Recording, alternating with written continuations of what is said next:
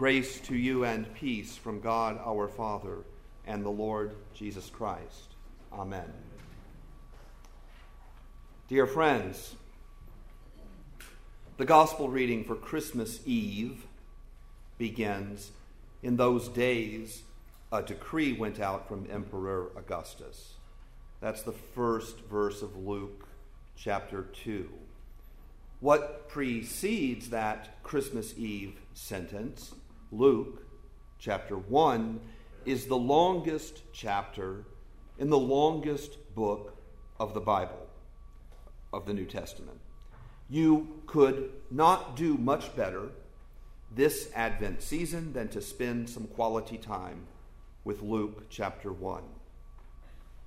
Luke does not merely inform us that Jesus was born to a virgin, as the creeds state. Luke tells us of two miraculous conceptions. John the Baptist was conceived by Elizabeth, who was old and infertile. And Jesus was conceived by Mary, who had no sexual relations with a man. And these miraculous births are framed by Luke in such a way that the informed reader of the Bible is compelled to remember the miraculous birth of Isaac to Sarah, the miraculous birth of the twins, Esau and Jacob, to Rebekah, the miraculous birth of Joseph to Rachel, the miraculous birth of Samson to the wife of Manoah, and the miraculous birth of Samuel to Hannah. Hannah and the miraculous birth of Samuel. We constructed our worship service this morning so that the song of Hannah was read adjacent to the song of Mary, so that you could see the inspiration of one for the other. If the Magnificat, the song attributed to Mary, if it was a creation of the earliest Christians, it means that they saw the parallel between the birth of Samuel and the birth of Jesus. If the Magnificat is what it claims to be, the actual words of Mary herself, then Mary herself deliberately and irresistibly makes the connection with Hannah and Samuel. Let us pause this morning and drink this in.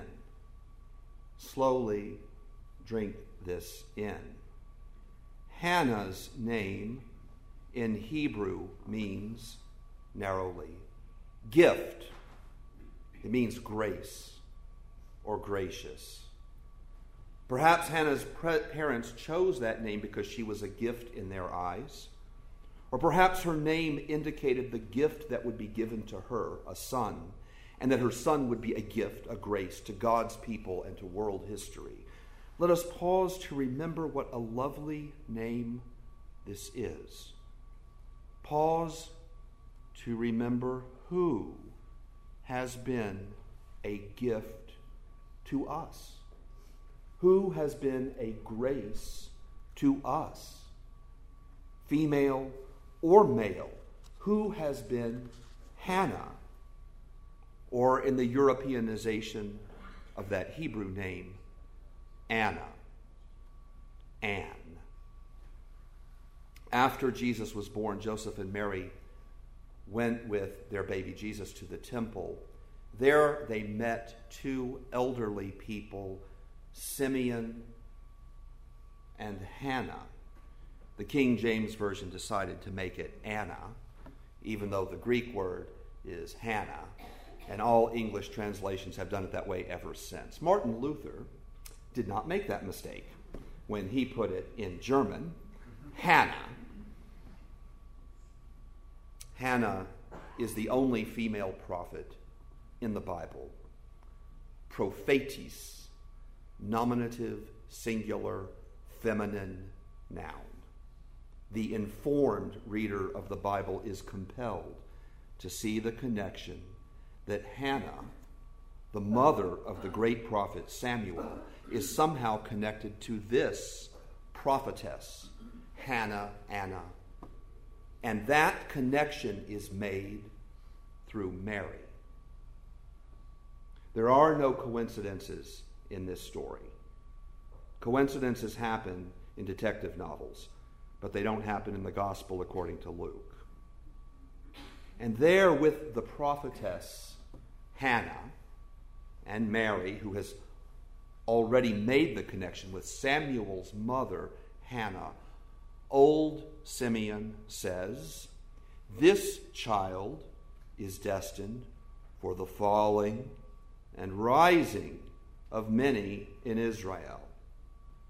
Falling and rising, reversals. This is what Hannah spoke of in those verses when Samuel was born. The Lord makes poor and makes rich. He brings low, he also exalts. Rising and falling. Mary speaks of this in her own song. He has brought down the powerful from their thrones and lifted up the lowly, filled the hungry with good things, the rich sent away empty. Rising and falling, it is a holiday message. Watch Rudolph the Red-Nosed Reindeer. The Magnificat is there. Don't mock me. I was born in 1964. My first Christmas was the first Christmas that Rudolph aired as a General Electric special on NBC. Two classics were born that year, me and Rudolph. The reindeer who was mocked and scorned, just like Hannah. The island of misfit toys. Rudolph, with your nose so bright, won't you guide my sleigh tonight? The stone that the builders rejected has become the chief cornerstone. This is the Lord's doing. It is marvelous in our eyes. Old Hannah and old Simeon say to Mary, "This child is destined for the falling and the rising of many in Israel, and a sword will pierce your own soul too." This is a reference to the crucifixion. Mary will have the joy of a child, a firstborn son, whom she will raise, and he will do great things, and she will watch him die. Our second reading this morning is very important. We read it on Ascension Sunday during the season of Easter. Jesus ascended into heaven, and who remained in Jerusalem and prayed? A list of the apostles, Peter and John and James and Andrew, Philip and Thomas, Bartholomew and Matthew, James, son of Alphaeus, and Simon the Zealot, and Judas, son of James. All of these were constantly devoting themselves to prayer together with certain women, including Mary, the mother of Jesus. Luke wrote the gospel that bears his name, and he wrote the Acts of the Apostles. There is exactly one person who occurs both in the first chapter of Luke and in the first chapter of Acts. Mary, the mother of Jesus. On Christmas Eve, the shepherds visit Mary and Joseph and the baby Jesus, and we will hear this as part of that Christmas story like we hear it every year. Mary treasured all these words and pondered them in her heart. The more literal translation is that she preserved these words. It isn't that she treasured them and liked them. It's treasured them in that she secured them. And she ruminated on them. It would not become clear until after the crucifixion what these things would mean. And Mary would remember. Mary treasured all these words and pondered them in her heart. The meaning of that statement is that Mary would be continuity and memory. All of these strange and wonderful things that happened when she was young would not come together until she was old and widowed and had watched her son die.